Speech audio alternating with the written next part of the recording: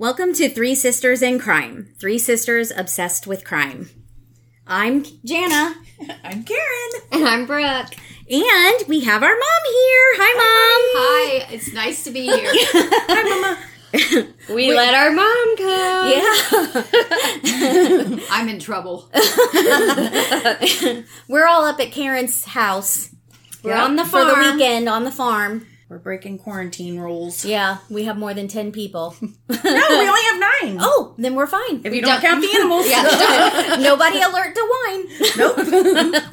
Hey, happy birthday, sister. Oh, thank you. I'm 27. Forever 27. All right. Let's sing to her. The last line. No. Happy birthday to you. As I sit here looking uncomfortable. Why does nobody like to be saying happy It's birthday so weird to like sit there and listen to people sing.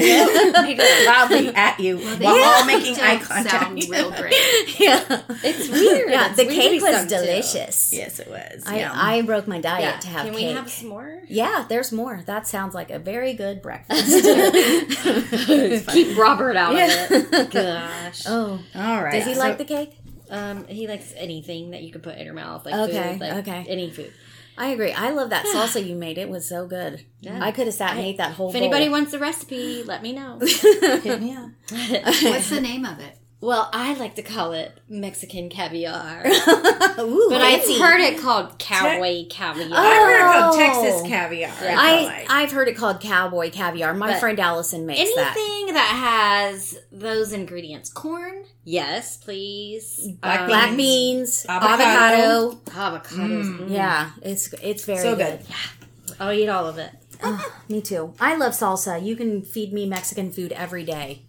Okay. A retirement community in Brooksville, Florida was gripped with fear as 4 women are beaten to death and their homes set on fire. The police set out on what is considered high-tech surveillance at the time. The suspect, a concerned neighbor who just moved into the area to live with his sister. Today we are going to discuss the granny killer, Edwin Kaprat. We got information for this case from Murderpedia, AP News, and My Crime Library. So today we have our mom here because she actually has a personal connection to this story. So Mom, you want to tell us about it? Well, right before he was arrested, about 6 to 9 months, I made a visit to Florida to visit my childhood friend, and I took my daughter, Brooke, with me. Me, I was the lucky one. We got stuck at home. It was a yearly visit, so we went quite often to her house. Yeah. I'd known her since I was 9 years old, so it was a long time. Anyway, we go there, and that evening when it was after work time, Ed showed up. Okay. He was sitting on the couch, smoking cigarettes and drinking beer. And he really didn't speak or say hello or do anything except watch the TV. But it felt kind of like in my gut, like something wasn't right.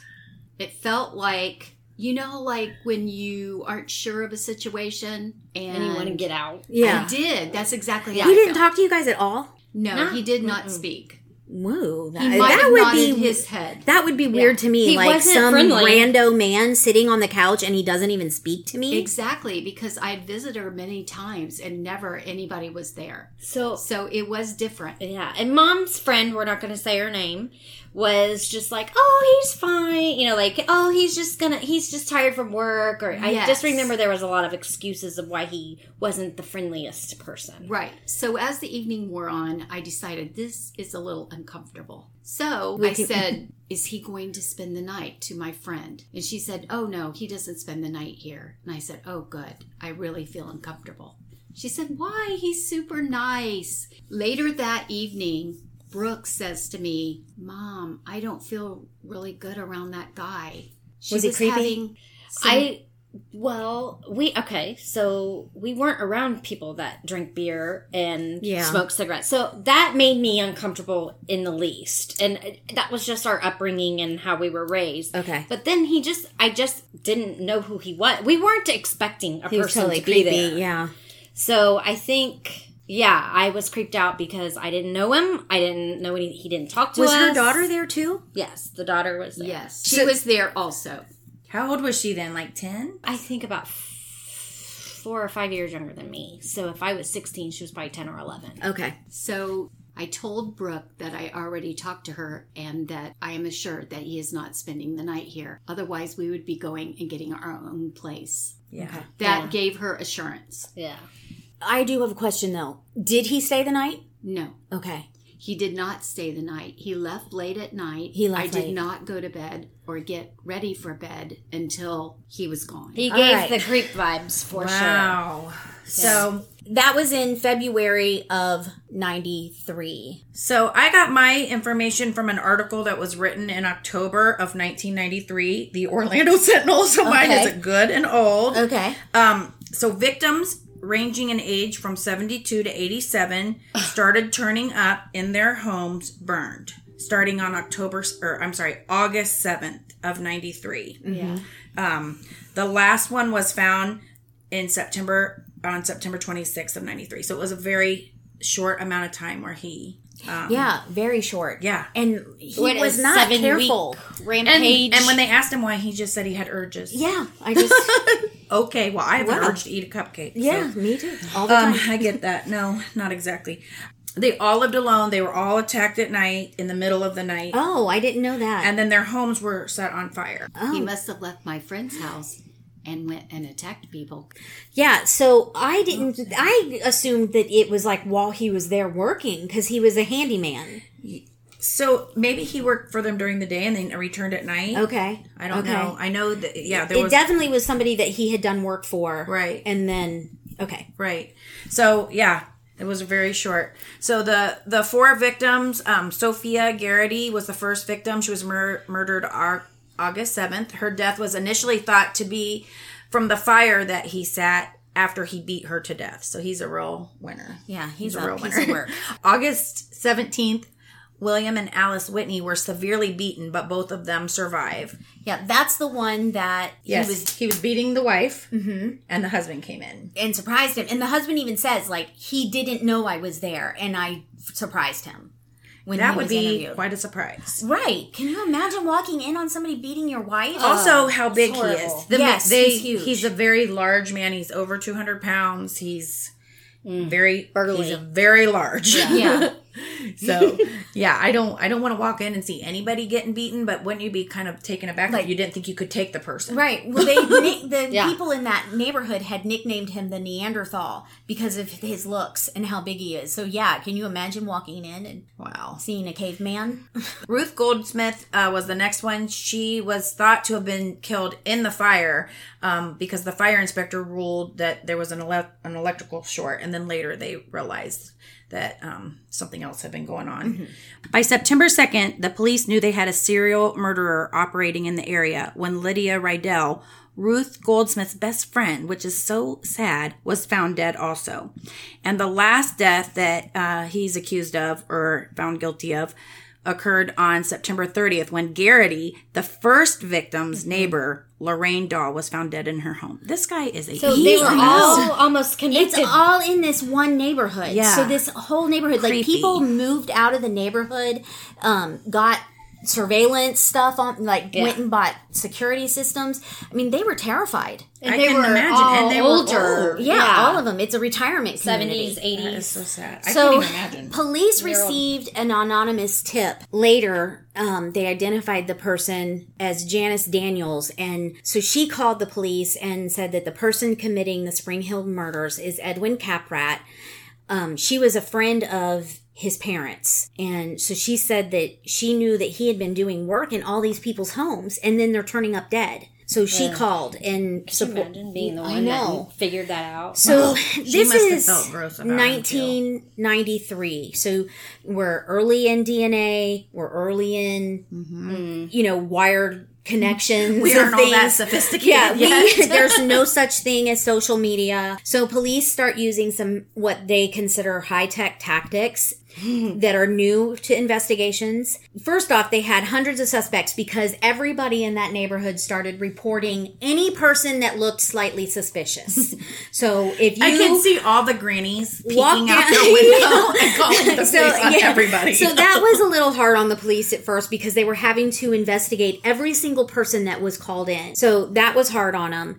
Then one of the things that they did, they set up surveillance and they videotaped all of the victims' funerals. So anybody who came to the funeral then and signed their the visitor's book, they then went and investigated because, the whole killer returns to the scene of the crime thing. Right. So they did that. And then forensic investigators were able to find a fingerprint at Lorraine Dawes' home, which was the last victim. So I think I read that, so he beat and raped these women and then set their houses on fire. This last one, he left the door open, and so the fire actually burned out. So that's one reason they were able to recover some evidence, because he's stupid. Yeah. Because he's left dumb. in a hurry. He's my son. He doesn't close the door when he leaves the house. Let's hope not. One thing that I found is very interesting was that Lorraine Dahl also told her bank, somebody at her bank, that she felt weird about this guy, that he kept showing up at her house asking to use the phone. Weird. And, so she was creeped out by him, and she told somebody that, and then she turns up dead. So wow. I know. Don't let strangers use your phone inside your house. I know. You don't have to be nice, right? Go with your gut. Go with your gut. That's what Mom says. So as investigators started to look into the victim's past, they also found several links to Kaprat because he was a handyman, and him and his father had done work in all of the victims' homes. He had been nicknamed the Neanderthal, which I'd talked about, by the residents of the retirement community, because they had witnessed an incident between him and his girlfriend. So I don't know if this was your friend. I don't where think so. He had pushed her, and then firemen carried her over his shoulder back into the house. You go with me, woman. I have no idea about that information. So that's where he got that nickname. Plus, like we said, his appearance, he's this huge, burly, 200-pound man with scruffy hair. I imagine he probably wasn't in shape. No, you don't think he worked out? He didn't have a six-pack of abs. He had a six-pack of Bud Light. He had a beer. He definitely had the beer belly. Okay. So the police also ended up installing trackers on his truck and on his father's truck and following them around because they weren't sure if it was his father or if it was him that was actually doing the murders. Because they both were handymen? Mm-hmm. Yeah. Mm-hmm. That is the investigation, which was pretty high-tech at the time. Now it seems like standard fare. Right. Like something you might do if you're a jealous girlfriend. Right. So, yeah. I will tell you that my friends, I don't know if it was like a tactical squad or whatever, told her they were surveilling her home. So they're, after this point. So this is during that investigation. During right before the arrest. Yeah. The police in Florida did a really good job on this guy because they did not let him go on for long. They caught on to it really fast, and not that he was trying to be real secretive about stuff. He definitely wasn't trying to hide his tracks, but they jumped on it, and so they were following him and watching her house. That had to be so scary. That would be so scary. Could you imagine? No. The police knocking on your door saying, "We think your it's weird if boyfriend is a murderer." Twice. Someone drives by twice. I'm looking out the window trying to figure out, why are you driving by two times? And she was very concerned because once she found out they were surveilling her house, she realized it was something very, very serious. They did tell her it was because of this serial killer, and that she had a young daughter with her, and that she had let someone in the house that possibly was a murderer. Yeah, I'm sure there was definitely a lot of guilt. And Mom, just so you know, he was also guilty of a murder in 1991, but he was never indicted for it because they didn't have enough evidence. So at the time that you're talking about having met him, he had already killed somebody. Ugh. I think he was only convicted on using stolen that gives credit me cards. The chills. He couldn't get convicted on of their murder. Yeah, he was, but they linked him and whatever. He was convicted of using. But they knew he murdered him. They knew he murdered that man. Mom should tell then, now that we went home after our trip, and this is actually before he was convicted. He was already arrested.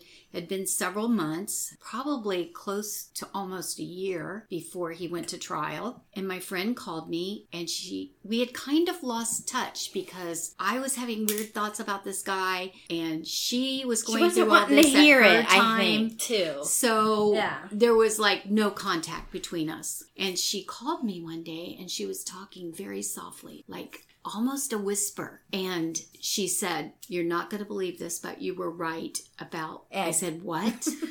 Is he Ed or Mike? I don't know. I said, "What?" And she says, "He's been arrested as a serial killer for these women." And she told me the story. And then she said that she was asked to testify, and she had to testify because they're not married. She was really afraid that he would get out and do something to her and her daughter. Ooh. So scary. Yeah. So Please listen to your gut. yeah.